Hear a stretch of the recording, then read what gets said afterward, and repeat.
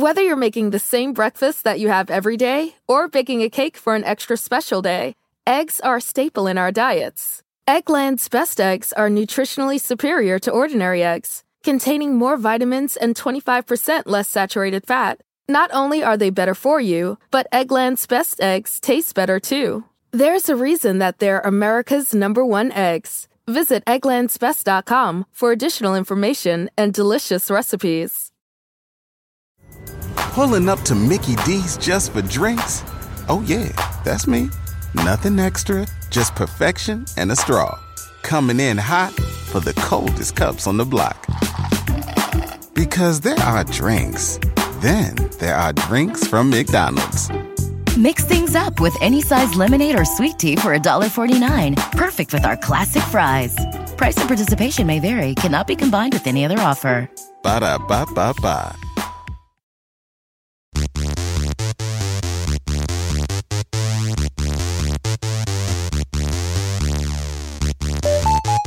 I know you are, but what am I?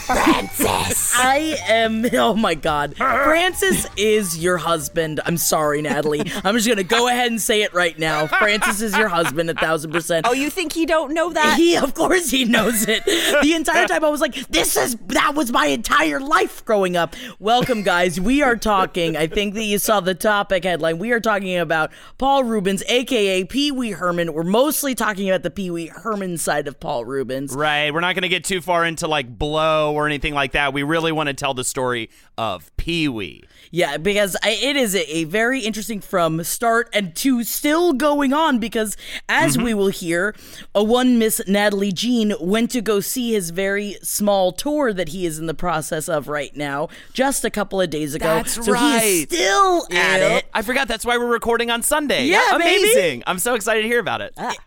This has been such a delight for me. We'll get into our gush. Hi, guys. I'm Jackie Zabrowski. I'm Natalie Jean. I got in front of ya. And I am Holden McNeely.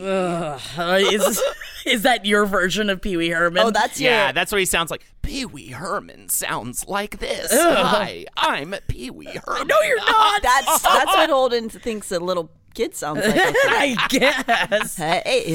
I'm sure that I think that we are all on the same page here that I idolize Pee Wee Herman. Yes. He was such a huge part of my upbringing too, and I still, even just sitting and watching all these videos, all the movies again, I watched Pee Wee's Playhouse for hours the other day, and I had a smile on my face the entire damn time, right? And all these memories kept flooding back because I've seen the movies 100,000 times, but I haven't gone back and revisited Pee Wee's Playhouse in a minute, which is a bit of a different beast. Completely. For me, it's all about Big Adventure. Yeah. Yes. I watched that movie so much, and getting to see it again today, and we'll talk more about it once we get to that movie. But I really seeing it today, or seeing it this past week, and really thinking about what it meant to me back then, but also what it is just in general. It just nails this tone. It nails this vibe for a children's movie that is so unique and so different. It is the most unpredictable movie I think ever made. Like, it is just like you never know what the fuck is going to happen next. Fuck, you said the secret word. So wait, is fuck the secret word today? Yep, guess all right. We're in trouble. We're going to have to stop and scream a lot. But yeah, it is just this amazing nightmare. It is so the world of weird. Pee Wee Herman, like when he leaves his hometown, the outside world is such a sinister, evil, dark place. Isn't it is, Holden. Yes, it kind of is. It is so hilarious, like just how just horrendous and fucked up every single like element of the real world is outside of his fun, crazy, situation in his hometown. Yeah, I just miss movies. I think like Pixar's done a great job of cutting to real emotion stuff, cutting to real sucks growing up kind of emotion stuff, confronting death in Coco. But there's something missing in films today for kids that Pee Wee's Big Adventure has, and it really is genuinely just terrifying. Well, also because it's for kids, but it's not for kids. But that's the genius of Pee Wee Herman, is that it is subversive, but in such an innocent way, but also a naughty way, but also accessible to children, but also completely fun for adults to watch. And it's so hard to strike that balance. Most people can't do it. No. So for me, I mean, all right, there were 2 parts that freaked me out the most, and that would be when the bike first goes missing and that clown is laughing at him. With the waving. Interesting. Okay. Yes. Which, weirdly enough, the clown doctors, and I don't have a big issue with clowns. This is the only clown that's ever really freaked me out, to be quite honest with you.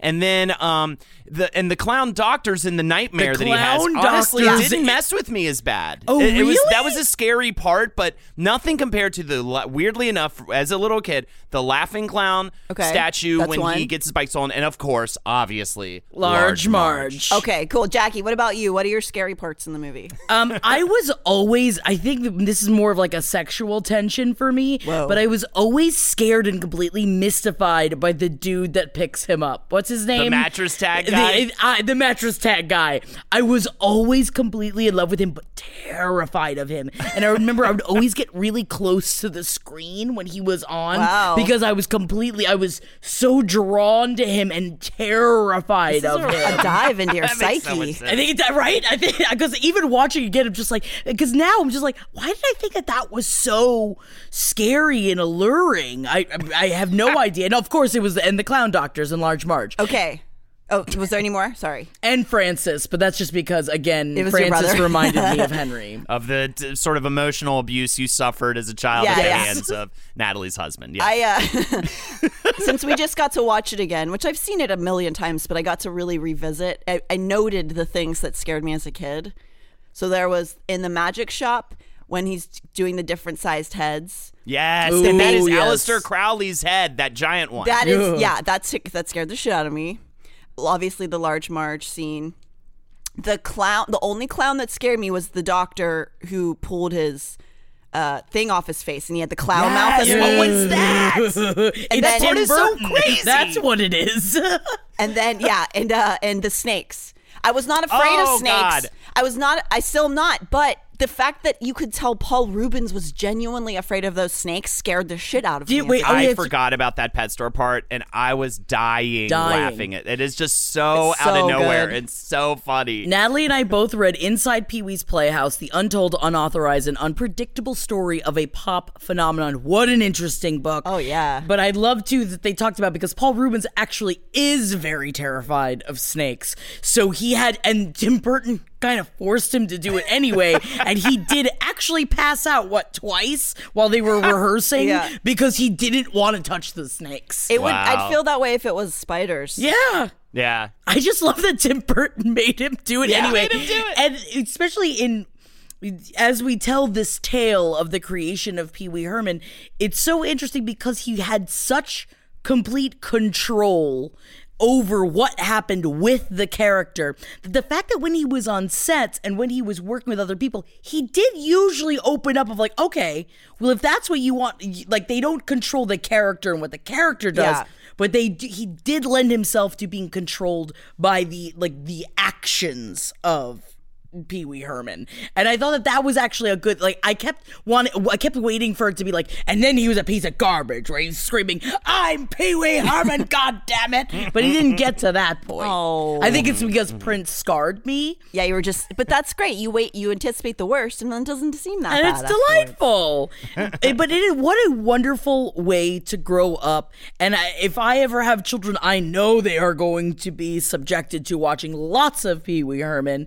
And especially down to, I realize now in watching the Pee-wee's Playhouse I wanted that. I remember I had painted the inside of one of my doors red because I wanted it to be like Pee-wee's Playhouse, like the kind of things, like taking whatever little elements I could to make it. And I would pretend like the chair would talk, but then it was also really backwards from Look Who's Talking Too, when the toilet talked, and then Cherry started to scare me. They made a lot of shit talk when we were kids. They really did. Yeah. They love to make inanimate things talk. I think that we really grew up in the best time of having the shit scared out of us by things that were technically supposed to be for kids. And that's why I want the world to start scaring children again in films and things, because for some reason, I think that it's important, and I don't know why, but it made the movie really feel like a roller coaster ride. It made a lot of his stuff feel that way because you just were always on the edge of your seat. You were like, I love this character and this world, and this is so made for me. And then they would just rip the rug right out from under you with some terrifying image or moment. And even Large Marge, this past time watching it, Lexi was not home.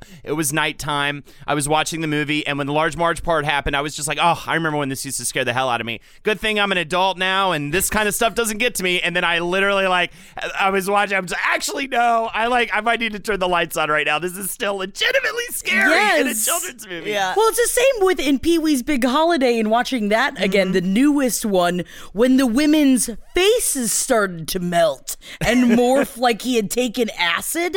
I forgot about that part. I was like, why? Okay, it's fine.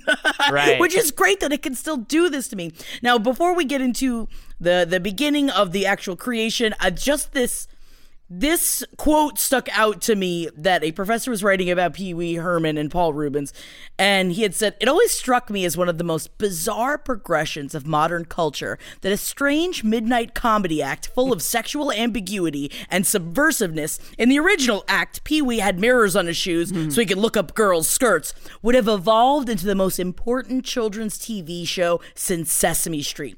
This is such an insane, this is a late night comedian that fell into becoming a child host. This is not where he thought his life was going to go. He was kind of just riding the train. And what an inspiration to other comedians of, sometimes you just got to follow it and see where it fucking takes you. And he really did. So let's talk about Paul Reubens. All right. Paul Reubens grew up in Sarasota, Florida. His parents owned a lamp store. Also, Sarasota is where the winter headquarters of Ringling Brothers Barnum and Bailey Circus were, which he loved to frequent. He also loved watching reruns of I Love Lucy, which was his first big comedy influence, which I think makes a lot of sense. I love this about Reubens' childhood neighbors included lion tamers, high wire artists, and little people. Eccentricity was the norm. One day, they heard the explosion, and this is this is Paul Reubens saying this quote, "And we saw a man shooting through the sky in between two houses, and we were later to find out it was the Zucchini family, and they were shooting each other out of cannons in the backyard, and we had heard that for a couple of months and didn't know what it was," which of course comes into play later on in Big Top Pee-wee, and as another movie that was ripped apart for some reason, but you know what? I watched it 100,000 times as a kid. Henry was just talking about how he saw that more because it was one of those shows or movies that was on rotation on HBO. All the time. We watch it all the time. All the time. And I have a lot of memories of get-togethers for camp or something like that, and it was just that movie that they would put on. It was like they had the VHS, the one tape that they put on. Yeah. Like at a lock-in or something like that. Oh, yeah. That's the movie they would play. I forgot about lock-ins. Right? Shit. What a nightmare to lock a bunch of children into a place overnight. Sorry, that's a They're whole like getting us prepared for kidnapping. Absolutely terrifying. I didn't mean to jump to Big Top, but we will get there.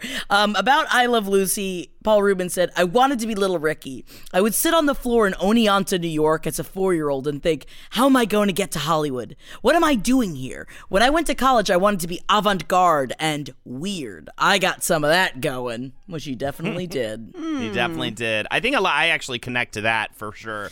And that's definitely where you start out, where it's like you start out. I always say that there are two types, at least when I was coming up in comedy, there were two types of comics their first year. They were either Andy Kaufman or Bill Hicks. That was one of the two. Pick one. Yes. That's what you're going to be your first year. Yep. And then you find your voice. And you figure something else out. And I was totally Andy Kaufman. I was just like, I'm so afraid of actually writing jokes, so I'll just weird the audience out for my 10 minutes and get off stage. I mean, you definitely did that with, I made everybody clap their hands very slowly in unison, and then I would fall to the floor. Come on, clap your hands. And then I would clap to the floor and dry hump the floor while moaning until they stopped. Wait, when was this? That was my big closer in my stand-up set. That's What age 20s. Range was in your 20s? Yeah. That was my big closer. You know what, Holden? I saw you do it many times, and I laughed. I feel like I every time. People wouldn't stop. Yeah. I was shocked. They would just keep clapping, and eventually, sometimes I'd be like, "All right, I'm done." So at the age of 5, he asked his dad to build him a stage on which he and his 2 siblings would put on plays. Adorable. Which I think is so cute. And they would have like red lights for when they went, like when they did a scene in hell or something like that. He had neighborhood kids showing up. The whole rule, though, was he had to be in the play if they were going to put on a production on that stage. So then they just started killing him off in the first act if they were to put a play on, which is pretty hilarious. I love it. In high school, he was president of the National Thespian Society, and he went to Boston University for college and then the California Institute of the Arts after that. And after college, he joins the Groundlings in LA and becomes friends and comedy partners with the greatest ever that is so sad, makes me so sad every time I see his name, Phil Hartman. I'm going to go ahead and say, as someone that I loved Pee Wee Herman so much, I didn't realize how much of writing partners and an influence Phil Hartman was in all of it. I honestly had no idea. And then in reading this, it just kept getting me all choked up where it's like, as I was like, when is the Phil Hartman episode? I want to do that one. I know. I know. I It's just going to be so fucking It's another cry sad, man. I will cry so hard during that episode. Shit. I love Phil Hartman. I love him. So he, the Groundlings, of course, if you don't know, it's an improv and sketch school based in LA that was formed in 1974 by a man named Gary Austin, using an approach to improv largely influenced by Viola Spolin's techniques that helped actors be more present in the moment to find choices as they would in real life using theater games. Now, congratulations, audience. You don't have to get a theater degree now. I mean, that's pretty much most of what we learned. Yes. Yeah. Come on. We rolled around on the floor and cried about our mothers in voice no, class. and I did have a mask class where I created a serial killer character, and I would write in my journal. Actually, it was a lot of fucking fun. Natalie. I have a dance degree. You think I'm talking fucking down to? I mean, I'm going to go ahead and say a dance degree probably a bit more challenging. I think a lot more challenging than what we did in theater school. But you never know.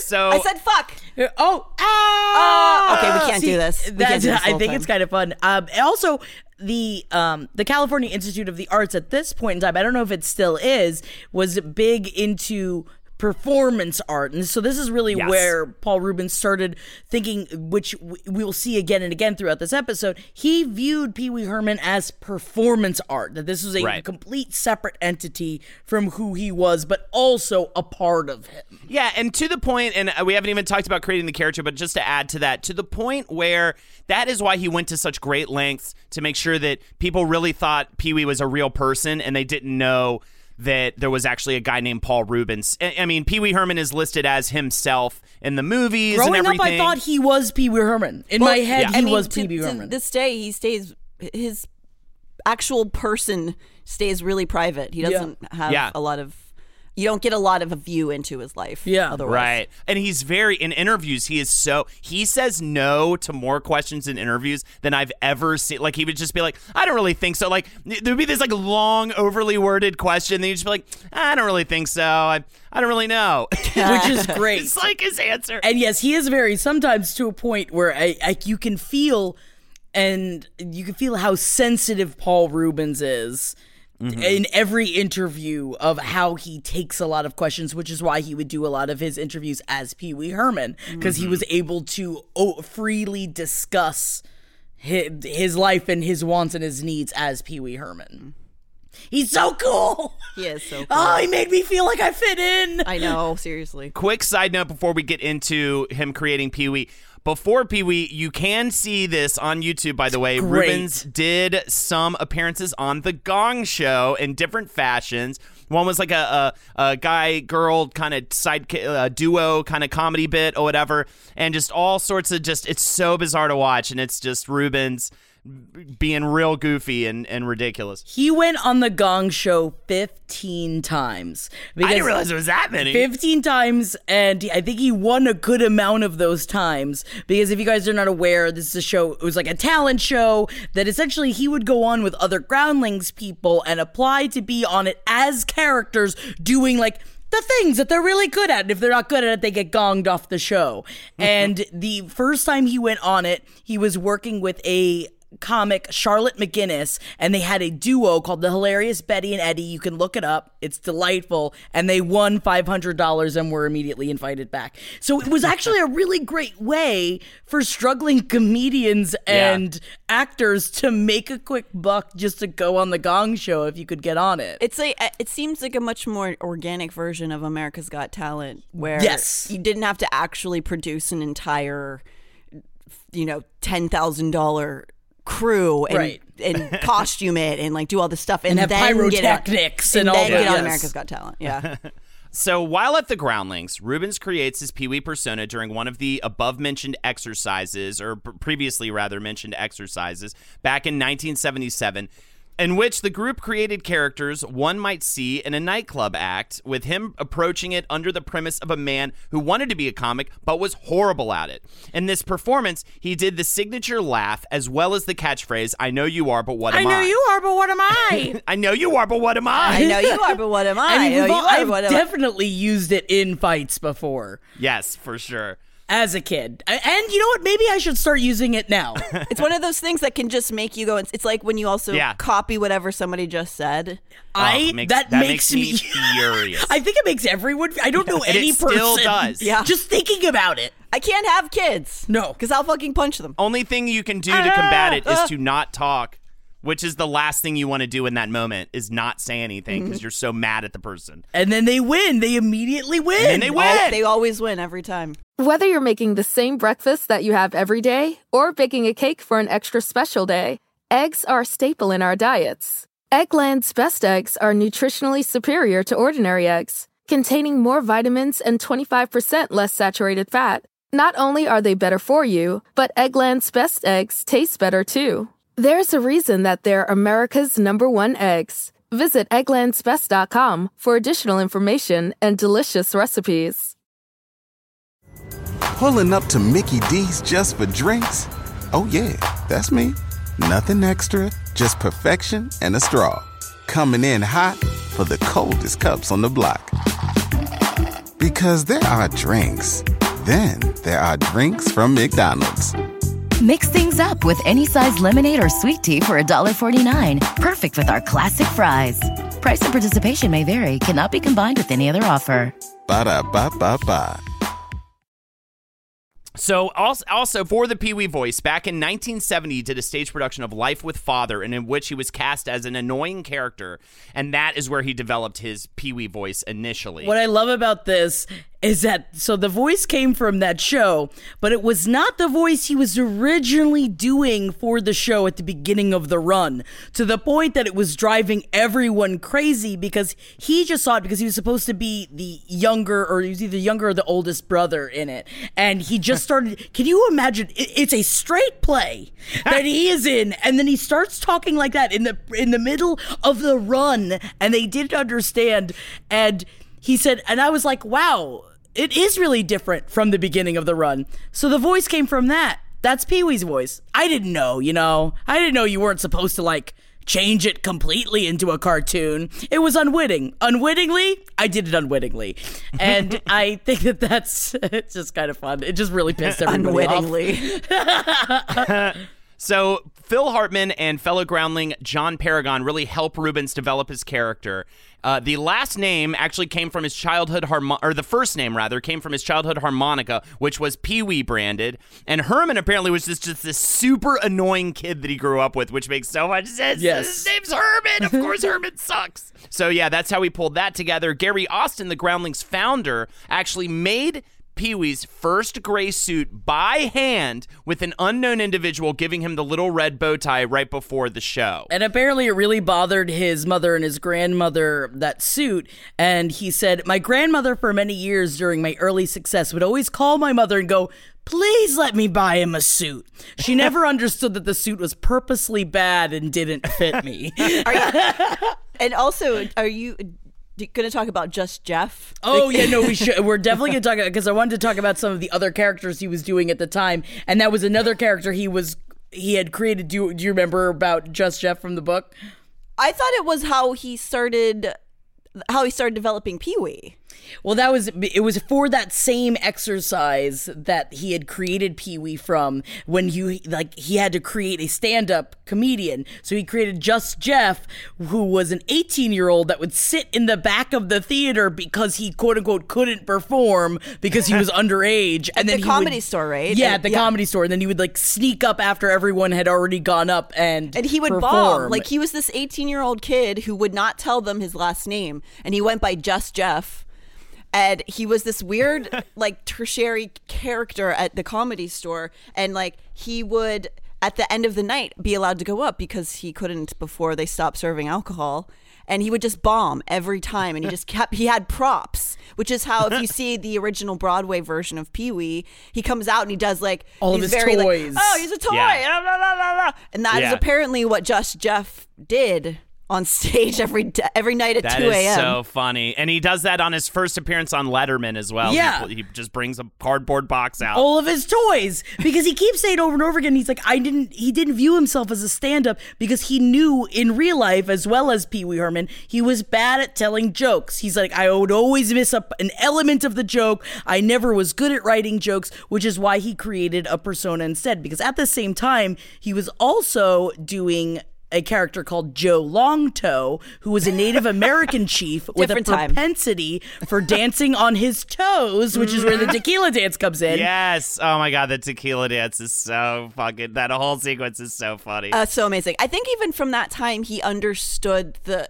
physical comedy of his bird-boned body. Like, he's so wiry and long, and he's actually pretty tall and just all limbs, and it makes it very funny to see him move around like that. And at this point in time, too, Gary Austin, who's the creator of the Groundlings, and Phil Hartman both came out and had said many times throughout this history that they never thought that Pee-wee was his best character.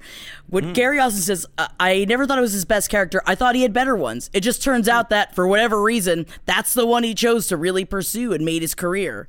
And what Pee Wee Herman, or what Paul Rubin says about Phil Hartman, is that Phil always loved Pee Wee Herman, but he used to give me a hard time originally about focusing on this instead of doing all of my other characters. I like the idea of becoming Pee Wee and letting the public think Pee Wee was a real person. Phil was very frustrated by that. He thought I was squandering my talent. I want to make a quick correction on myself. It wasn't the Broadway show when he pulled the box of toys out. It was his original show they recorded at the Roxy in Los Angeles in 1981. And then when he reprised it on Broadway, the more recent one, the HBO special, I believe, does he not? I thought he did that. He usually has his toys pretty close. I don't think he does the box, because I just watched We're gonna get a bunch of hate mail from people about this damn box of toys, Natalie. It's kind of fun though, because it is so interesting, because you remember certain facets of, like, okay, was that in Big Top, or was that when Pee-wee was doing this other thing? Because he is the same character in very different environments and seen in very different ways. There's no canon. It's all completely different stories. So it's difficult to keep them all straight ever, That sets up my quote perfectly. This is what Rubens had to say about Pee-wee. To me, there was a conceptual aspect to Pee-wee. If you thought Pee-wee was a kid, fine. If you thought Pee-wee was a man trying to be a kid, great. If you thought Pee-wee was developmentally challenged, fine, whatever. But just to show you how he was so undefinable in this way that I think fascinated adults and children. It was so accessible too. It was just somebody that you could connect to so much, and it has worked through the generations, which I'll talk about when I talk about the show when we went out to see last week. Hell yeah. Also in 1979, Rubens tested the character out on the dating game, which is amazing. He apparently said he went out to audition for the dating game and he got a call back like before he could even get home. They loved him so much. And I think he did a few appearances. I had a harder time actually finding those appearances on YouTube. He got 2 dates out of it, though. Yeah, he totally did. It's so crazy. That's the most we'll ever know about his love life. He does not talk about that shit. I love that one, because like the dating game, you have to list all of the things that you like to do. So he would list the likes of Pee Wee Herman and not of him, of just like all the silly things he liked to do. And that a woman, you know what? I'm going to go ahead and say it. If someone was giving me all of those kind of things, I'd be like, well, at least it'll be fun. Yep. I'll go on a date with that. I'll go ride a roller coaster with this kid. Yeah. So actually, through failure, comes great success, as it tends to do. It drives people. And back in 1980, Paul Reubens got very close to being a cast member on SNL. He was one of the 22 finalists from across the country. But they gave it to Gilbert Gottfried instead, which was a double whammy for Reubens because they did have a similar, just huge performance style that made it like, they picked the other version of him. The other weird skinny nerd. Well, and that's what he said. Yeah, he said it's not going to be me and Gilbert. We were the dorky, nerdy, weird guys. Which, yes, that's exactly it. So, super frustrated by this, Reubens decides to borrow money and start his own show in L.A., a late show, like essentially competing with SNL, and he cobbles together around $5,000 to do so with the help from groundlings like John Paragon, Phil Hartman, and Lynn Marie Stewart. Now, this is where this idea of, so we will see it a couple of times later on, we'll see it with Phil Hartman, and this is a time where there was a TV producer that had come to him as he was formulating Pee Wee Herman. Her name is Donna Kaufman. She had asked a friend of hers, Cassandra Peterson, who was a member of the Groundlings and would later become cult icon Elvira. Hell yeah. She asked her because she had this great idea for a late night show. And Cassandra Peterson recommended Paul Reubens. What Donna Kaufman said, I thought it would be wise to come up with a late night show that couldn't be touched by the censors because we would never say a naughty word and we would never have any explicit sexuality. We wouldn't have anything we would be attacked for. Everyone would know what we were talking about, but we wouldn't be directly saying anything that would put us at risk.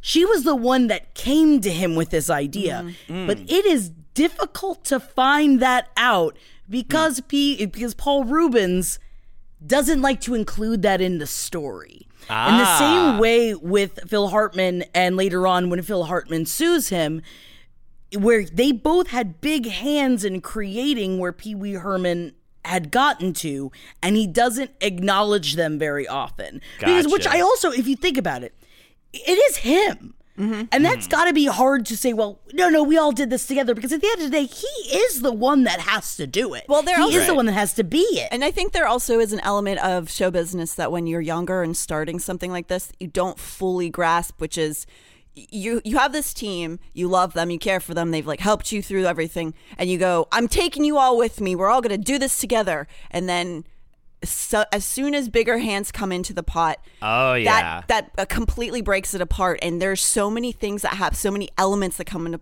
into play where you can't take every person, and you're getting pressured by different people, and there's all these things getting thrown in there that you end up hurting people, sometimes very unintentionally. Yeah, but it's not usually a malicious. I never got anything from Paul Reubens that was a malicious, like, I'm gonna use you up.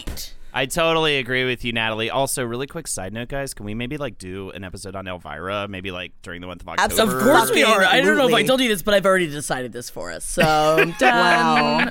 The fact that I didn't realize she was in Groundlings. Yeah. I know. I mean, really, come on. I love Elvira. Anyways, going back to the show, the stage show featured several characters that would go on to appear in Playhouse years later, including Captain Carl, Johnny the Genie, Miss Yvonne, Terry the Pterodactyl, and Clocky, of course. The show gets actually popular enough to get a following at the Roxy Theater, which was opened back in 1973, generally known as a music venue. And still there to this day. Yeah. Oh, yeah, baby. Totally. And what Paul Reubens said about this time, he had said, the Pee Wee Herman show actually developed out of spite that I didn't get Saturday Night Live. I was so upset. And I literally was thinking to myself, I'm going to go from this like up-and-comer guy to like, the guy sitting out in front of Rite Aid, tucking on your pant leg, going like, can you help me out? Without ever having anything going on. Step away from that all the time. I mean, really, yes. And I love that. It's like, because I think that we've definitely all been there. And a part of the reason why we've gotten to where we've gotten to is because you're like, well, no one's opening any fucking doors for me. But I guess I better open the door for myself. All of my successes have come out of fear and desperation and rejection. Starting from when I got kicked out. The best thing that ever happened to me, I still say this, is when I got kicked out of acting school back in college. Absolutely. Like, that was the big change in the timeline for me that really got me to where, with Murder Fist and everything after that. Also, the second best thing is when I gave my brother a Prince box set on vinyl. 1999, I gave it to him. I hate you. The best thing that ever happened to me was not getting into the dance program that I desperately wanted to. Yeah. And I was forced to leave Pittsburgh. I don't know if I ever would have left. Otherwise. We have to be thankful for the things. Sometimes, you know what? You gotta take the change even though it's hard. Rubens also had this to say about the stage show. I never viewed the adult version of the show, which was done at midnight and was an homage to 50s children's television shows, as solely for adults. I tried to make it so that the act carried over into the version that wound up on CBS on Saturday mornings. And if a kid had seen the original version and caught something in the Saturday morning version, he might be able to laugh at something dirty because he caught the reference. And if a kid didn't know, it flew right over his head. I always design things to be double entendres, so it could be appreciated either way. I never really viewed it as, oh, this is the adult version and this is the kids version. In fact, when we were doing the adult version, I tried to make it for kids. And as soon as I had a real kids show, I tried to add enough stuff to make adults remain interested in it, which I think it shows. Yeah, oh yeah.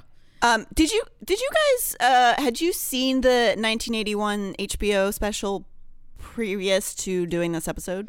I didn't think that I had until I was watching it and was awash with emotions that I definitely had. Yeah. I think I just came across it in the late 90s, early 2000s as it was on HBO. And it is so fucking funny still. It's so funny. And you can watch it. It's just on YouTube now. Yeah. You can find it. And I really recommend you go look at it because if you've not seen this, it is it's an adult show, yes. Pee-wee's Playhouse kids show, but it's a slight twist on it, but it's so funny and it's for adults and there's little tiny, just like what you're saying when they're trying to build that show that's not dirty but sturdy. It's got just those funny moments in it, like the section where Miss Yvonne is slapping the makeup on her face because she wants to capture Phil Hartman. Yes, I love. It's so fucking good, and especially I think because at the time I was like, oh my god, I bet they were so young. Can you imagine me this? In 81, he was 29 years old. Yeah, no, they were not So that's kids. why they were so good at it. It's because they had years and years of experience working together. And that is the dream, especially, as sketch people. It's we all get to do this and then make money? Yeah. We can make money off of this? Yeah. And I will say the HBO special, it's exposed him to a wider audience, but it was actually more his appearances on Late Night with David Letterman in the early 80s that really made him more of a household name leading up to the film. Letterman, this is my favorite quote from doing any research on this topic. This is so funny to me. This is what David Letterman had to say about why he loved having Pee-wee on so much. What makes me laugh is that it has the external structure of a bratty little precocious kid, but it's being controlled by an incubus, the manifestation of evil itself. That's so fun. It is. Of course it is. The fact that Paul Rubens keeps saying that Pee-wee is a separate entity, but also it is a part of his being because it's a part of his soul. That's a scary look into the inside of a full-grown man. Now, at this time, Pee-wee Herman as a character is gaining more and more traction, and the Roxy Theater is going so well. Was Cheech and Chong before the Roxy Theater? No, it's after. It's after? After. Yeah. Or around the same time, maybe even. He might have been doing the show and then did he does have a bit part in a Cheech and Chong film. Yes. And even though he was great on Letterman, now Warner Brothers was interested in possibly doing a movie with him. And at this point in time, they were worried that Pee-wee Herman wouldn't have enough presence in the national mainstream because of his limited fan base to sell a movie. The question was, would people want to pay to watch more than a few minutes of Pee-wee Herman's antics? So what did they do? So this is at this time, Paul Rubens and Phil Hartman and Mike Varhall, who was another dude at the Groundlings that the three of them worked with, are working on the script for Pee-wee's Big Adventure during the week. And on the weekends, Paul Rubens goes on tour with the Pee-wee Herman Party, a 22-city tour. And what happens is that every single show was sold out. And the last show was in Los Angeles, and Warner Brothers came to him backstage. Phil Hartman hands him a script, and they go, all right, we'll do it. And all he had to do was go and do 21 sold out shows to really clinch the fact that he was going to get this movie deal. So initially, his script is a remake of Pollyanna, which is a Disney live-action film starring child actor Haley Mills as the role Pee-wee would have played about a cheerful orphan that changes the outlook of a small town, which Rubens has said is his actual favorite film. Delightful. Haley Mills is my birthday twin, so I don't want to... Ooh, birthday twin! Yeah. Birthday twins. I've never seen Pollyanna, but I remember all of the clips, like the little teaser things in front of, I think, most Disney movies we had on VHS. Yeah, I feel like I've seen moments of that movie, but never the whole thing. No. But I did see Parent Trap 100 million times. Oh my God, I saw Parent Trap a bunch. While writing this Pollyanna script, however, Rubens notices that everyone at Warner Brothers gets a bike to get around the back lot, so he asked for one as well, because, of course, a studio lot is like very spacious and spread out. That's why you have the golf carts. Yeah. Stuff like that. It's not really a walkie kind of situation a lot of times because you just have to go so far to get to where you're going on a studio lot. So they give Paul Rubens a refurbished 1940s Schwinn bicycle, which made him abandon his script. This bike was so awesome. It made him abandon his script and write one with Phil Hartman and Michael Varhol. Now this script is loosely based on The Bicycle Thief, a highly acclaimed Italian neo-realist drama from 1948 about a man searching for his stolen bike in post-World War II Rome. I had no idea that it was based on The Bicycle Thief, this like super serious acclaimed film. Rubens said, I turned in the script of the movie with a list of about 200 directors I had gotten out of a director's book who I thought were good.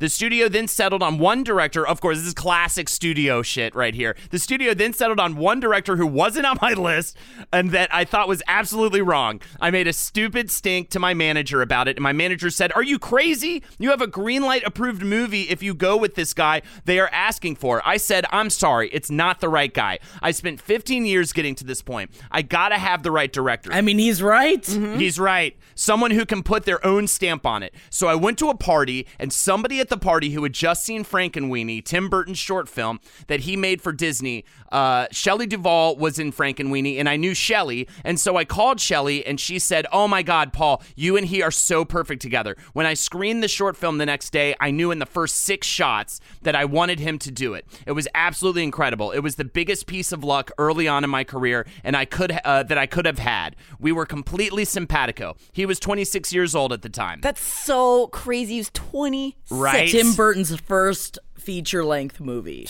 My friends would come on the set and go, which one's the director? And I'd point him out, and they'd go, come on, no, where's the real director? So I feel like throughout this research, it really fills in all of the facts of why I was so obsessed with Pee Wee Herman. He was with all the weirdos that we wanted to be. Even the fact that he was friends with Shelley Duvall, like, that makes so much sense. Yep. The fact that at this point in time is when he really started hanging out with Prince. Not to bring in the other one of our episodes, and that also makes so much sense. Yep. And also he had a huge link into the punk scene, and there were a lot of punk musicians who were working throughout the even back to the HBO special time, and so he always had these really fucking cool musicians in all of his work. Well, and actually he's very open with the fact that he lived within the realm of the punk world because he was working with Gary Panter at the time, who was the one that was creating all of the poster work and who will eventually make the entire set for Pee-wee's Playhouse. That we'll get into that a little bit more later. And his wife too. Whether you're making the same breakfast that you have every day or baking a cake for an extra special day, eggs are a staple in our diets. Eggland's Best Eggs are nutritionally superior to ordinary eggs, containing more vitamins and 25% less saturated fat. Not only are they better for you, but Eggland's Best Eggs taste better too. There's a reason that they're America's #1 eggs. Visit egglandsbest.com for additional information and delicious recipes. Pulling up to Mickey D's just for drinks? Oh yeah, that's me. Nothing extra, just perfection and a straw. Coming in hot for the coldest cups on the block. Because there are drinks. Then there are drinks from McDonald's. Mix things up with any size lemonade or sweet tea for $1.49. Perfect with our classic fries. Price and participation may vary. Cannot be combined with any other offer. Ba-da-ba-ba-ba. What's interesting too about Burton is that it is a it is a huge risk for him. Frankenweenie, it's a live-action short released in 1984 about a boy who tries to bring his dog back to life after it was run over by a car. Disney straight up fired Burton after this film is finished, as the company felt it was a total waste of their resources and that the film was not at all suitable for young audiences. I loved Frankenweenie when they made it into a full-length movie. I love Frankenweenie. It's like, yeah, so this is like, all he's done so far is technically a failure. And I also loved, I saw another quote from Rubens saying, like, he could tell just by the wallpaper in the boy's room at the very beginning of the film that was the director for him, because Tim Burton had style, and that's what he was looking for. Yeah, he was looking for that unique style that he was also bringing to the world as Pee-wee. And Richard Abramson, who's one of the producers of Pee-wee's Big Adventure, had said about Tim Burton and Paul Rubens working together. They said that Tim Burton and Paul Rubens working together was smooth sailing. Tim had more influence on the look and the characters surrounding Paul than on the way Paul performed as Pee-wee.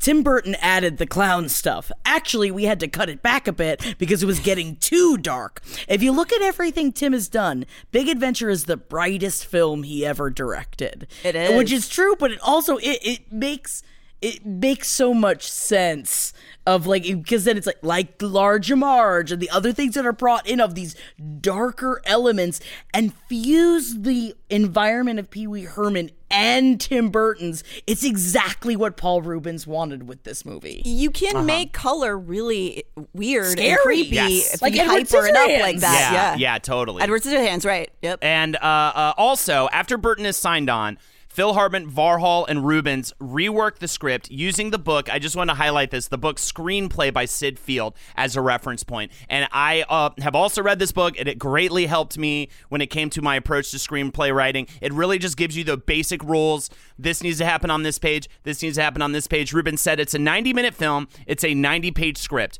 Rubens explained, on page 30, I lose my bike. On page 60, I find it. It's literally exactly what they said to do in the book. So if you are curious about writing a screenplay, but you feel intimidated or you feel like you have no idea what's going on, that's a great reference to use, and it's worked for a lot of people. I also believe Tina Fey used it to write Mean Girls. That was the book she read, and then she wrote that. So the film is shot all over the place in California, as well as San Antonio, Texas. And it's actually Tim Burton, who is a fan of Oingo Boingo, and so asks the frontman, Danny Elfman, to compose the score. And I just have to say, upon my recent viewing, I had to how important that score is to that movie being good. As good as it is. And one thing, and we'll talk about Pee-wee's Big Holiday, and that was actually done by Mark Mothersbaugh. Yeah. But in comparison to the fucking Big Adventure score, it just doesn't. It's not feels quite deflated. the same. Well, you could say that Tim Burton is really only Tim Burton because of Danny Elfman. I mean, it's kind of they work together hand in so hand. well. Yeah. And this is the crazy simpatico, unbelievable, just the fates all coming together between Rubens, Elfman, and Burton. It is just like the lightning in a bottle together. And so now that Tim Burton is working with Pee Wee Herman, he brings in Danny Elfman, and Danny Elfman said, I did a demo on a 4-track tape player, playing all the parts, and I made a cassette and sent it to him, and never expected to hear from him again. But that piece of music became the main title of Pee-wee's Big Adventure, and it got me the job. I was really shocked. So he had this conversation, just went home, made the opening theme for Pee-wee's Big Adventure, and sent it to him, and then he's just like, done, yeah. Come on. And it really does fit so perfectly the style of the movie with the, I did it earlier in the episode, but that but then it just goes from loud to quiet back to loud so seamlessly. And so perfectly that you're constantly caught off guard by it and constantly in a state of again, just not knowing what the fuck's going to happen next and being you know what I mean? It's just now. And again, that's what I love so much about this movie is I just feel like it is so unpredictable and it just goes so many different places that you never expect it to go. Oh God! Another thing from the movie was the dinosaur park thing. Oh yeah. Well, it makes me think of the movie Clifford, but of course Clifford I think comes out obviously much later than Pee-wee's Big Adventure. Well, as a kid, I remember just being like, "Where the fuck does this exist? I want to go sit in a dinosaur. I want to go there." It's also in the movie The Wizard. Oh yeah! I was just like, "What the hell is this?" The Wizard, of course, is a 90-minute Nintendo commercial that I loved as a child. Yes, The Wizard. I feel like there's going to be a Wizard and the Bruiser episode on The Wizard at some point. Please. Yeah, right. It has Ginny Lewis from Rilo Kiley. Yep. It's got, it's so crazy. So the infamous Large Marge scene was actually done by the Chiodo brothers. Is that the right way to say that? The Chiodo brothers? I thought it was Chiodo, but... Kyoto, I always pronounce things wrong, and people let me know all the time, and I'm terrible at it. But anyway, Stephen, Charles, and Edward are the brothers, and they also did puppets and effects for Killer Clowns from Outer Space, which is a wonderful, fun movie. Critters, and Team America World Police. Rubin said, "I didn't write it as a kid's movie. I wrote it to have a wide range. I still have kids who come up to me and say that moment when Large Marge turned around, I still can't watch. It's like the people in my generation who, if you mention Walt Disney, within 30 seconds start reliving scenes of the wicked stepmother from Sleeping Beauty. There were just things in Disney movies that probably were too scary for kids, and I think that we need to bring it back. Bring it back. The Sleeping Beauty stuff didn't scare me. I loved that scene. I guess that makes me a little dark.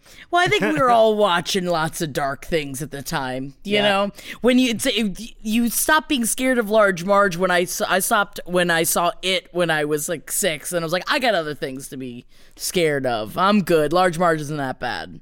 Wow. Perspective, because you know what? I was such a perspective-based child. It knocked out Large Marge, because I feel like Large Marge would be much scarier. The to me problem as a is child. that it made me more scared of a tangible thing like the bathroom. Just in general, I was then scared of going into the bathroom. But that woman's face turns into clay.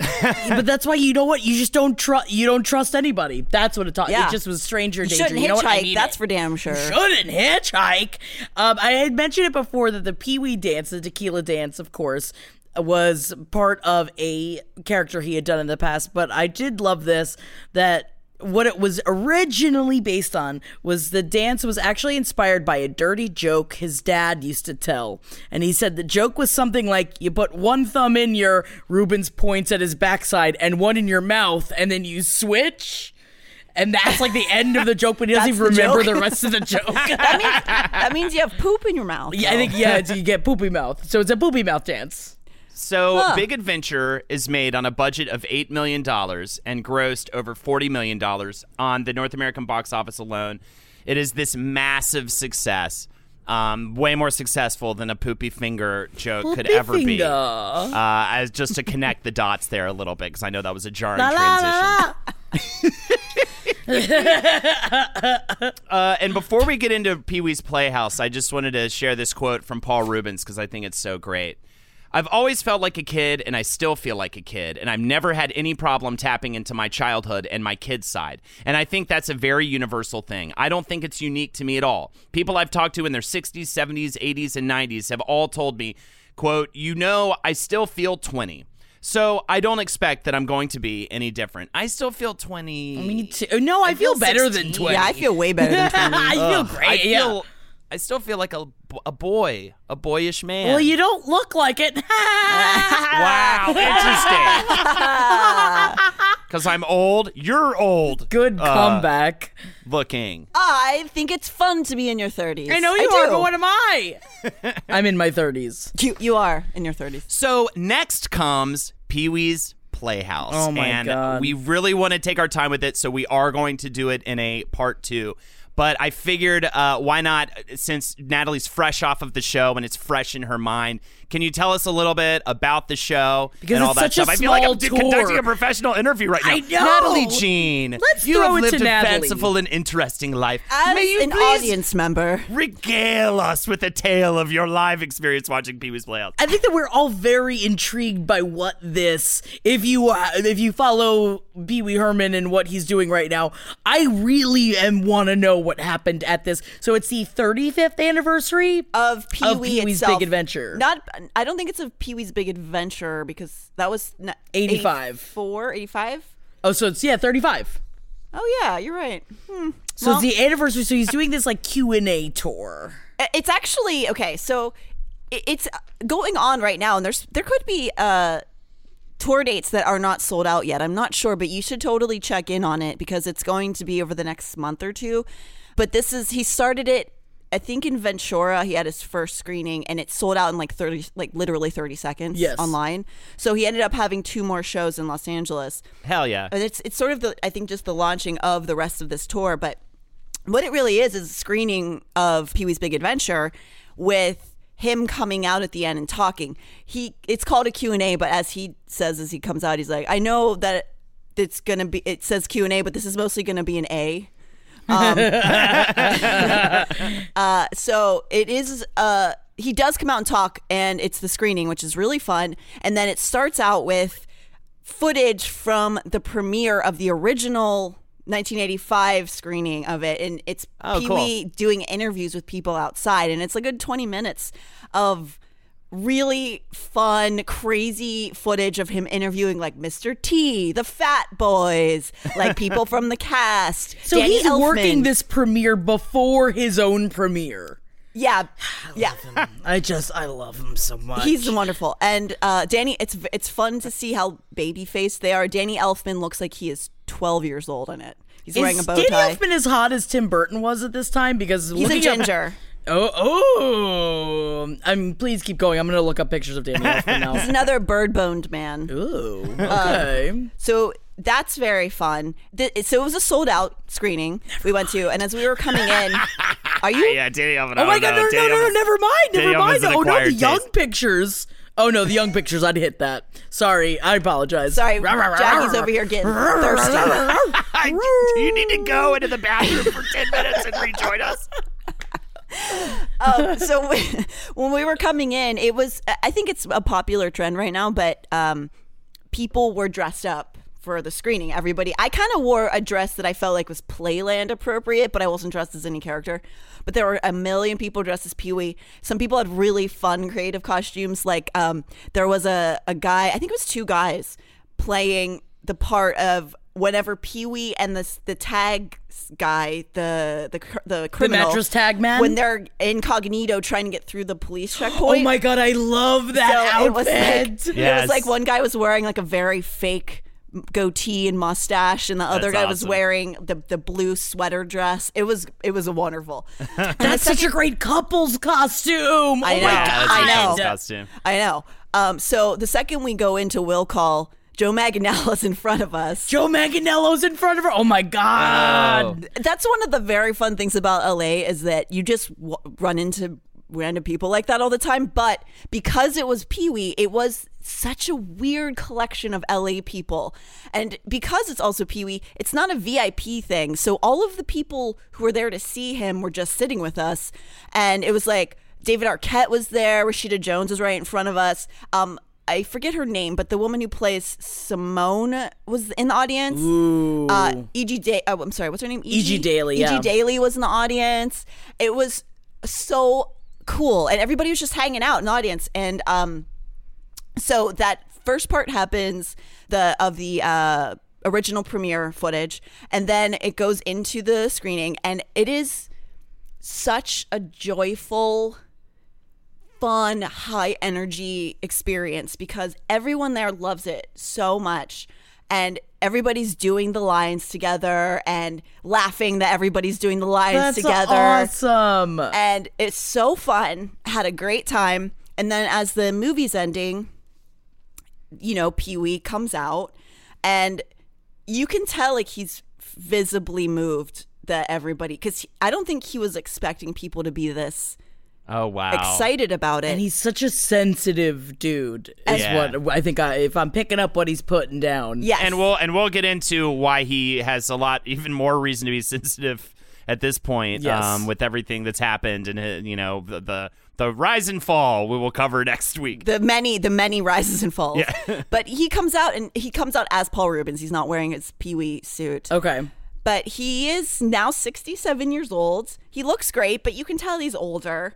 And he just comes out and he has this huge stack of papers. It's a prop, but he's like, it looks like he's going to go through all these notes. And he just comes out and he is just he's moved by it, and he said, I want to thank you so much. I had no idea. It was the most incredible thing listening to you from backstage. Like I cried a couple different times while he was talking. Wow. I'm gonna cry right now. I know. I know. I'm getting a little choked up. It really is. It's something that makes my heart feel so good to see a guy who is in the, maybe the last third of his life, looking out at an audience of every age range. He got like 2 standing ovations during the speeches because people were so happy to see him, and it is so moving as somebody who is a performer and creator, just to see like somebody receive that after a life of work, and it was really touching. But during the talk, he basically would just break down what was happening backstage, and he had slides of all these behind the scenes photos that are not public photos. Which photo was your favorite? There was a photo from just like over the shoulder of him talking with Tim Burton. They both look like babies, and it's like a very not posed photo. He's so misunderstood, that young Tim Burton. And it's just you can see like the lightning in that photo. It's just these 2 people who are going to actually change the world in a lot of ways, and for me, really wrote who I was as a kid a whole lot. Yeah. Seeing them as young people creating that, and it's really insane to see. But we also weren't allowed to have our phones. We had those things where you have to put your phone in the sack. Yeah. Because I don't think he wanted people taking pictures of the pictures. Which I think which is how it should be, Yeah, good. How did you touch Joe Manganiello? I tried to.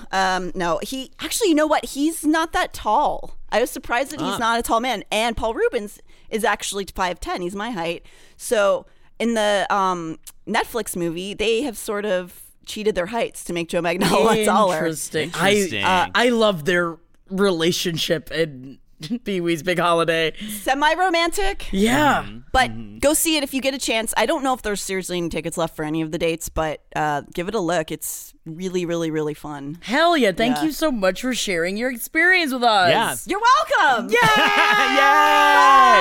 Next week, the continued rise and the fall, and then the phoenix-like rise again of one Mr. Pee-wee Herman. I'm very excited about it, and thank you guys so much for joining us this week on our episode of Pop History. Also, this episode does go out to a good friend of ours, Katie. It is dedicated to her from a friend of ours, Kyle. So we're doing this for her birthday, and we just want to say happy birthday, and I hope you enjoy the beginning of our Pee-wee excursion. Oh, yeah. Why don't you take a picture to last longer. Take me to last longer. My name is Jackie Zabrowski. My name's Jackie Zabrowski. You can catch us on patreon.com/page 7 podcast, or is it P7 podcast? Page 7 podcast. All right. Take it from me, Jackie. Page 7 podcast. Holden. Oh, I'm Holden McNeely. It's 2 Jackies and 1 Holden. Natalie, you don't exist anymore. It's fun to be me. 2 Jackies, 1 Holden. That sounds like a fun porn. I don't know if it does. None of us touching each other. Is this how we're ending this episode? I guess. I think it's fitting based on what happens next episode. All right, fine. I'll be me again. My name's Holden. You can follow me on twitch.tv/HoldenatorsHo. Natalie? My name is Holden McNeely. I'm still Holden McNeely. Oh, my God. You can find us on Instagram at page 7 LPN. Hell yeah. And again, I'm still Jackie Zabrowski, and you can follow me on Instagram at JackThatWorm. 2 Holdens, 1 Jackie. Ooh, I've seen that nightmarish porn video online. We love you guys. We'll be back with part 2 next week. Bye. Bye. This show is made possible by listeners like you. Thanks to our ad sponsors, you can support our shows by supporting them. For more shows like the one you just listened to, go to lastpodcastnetwork.com.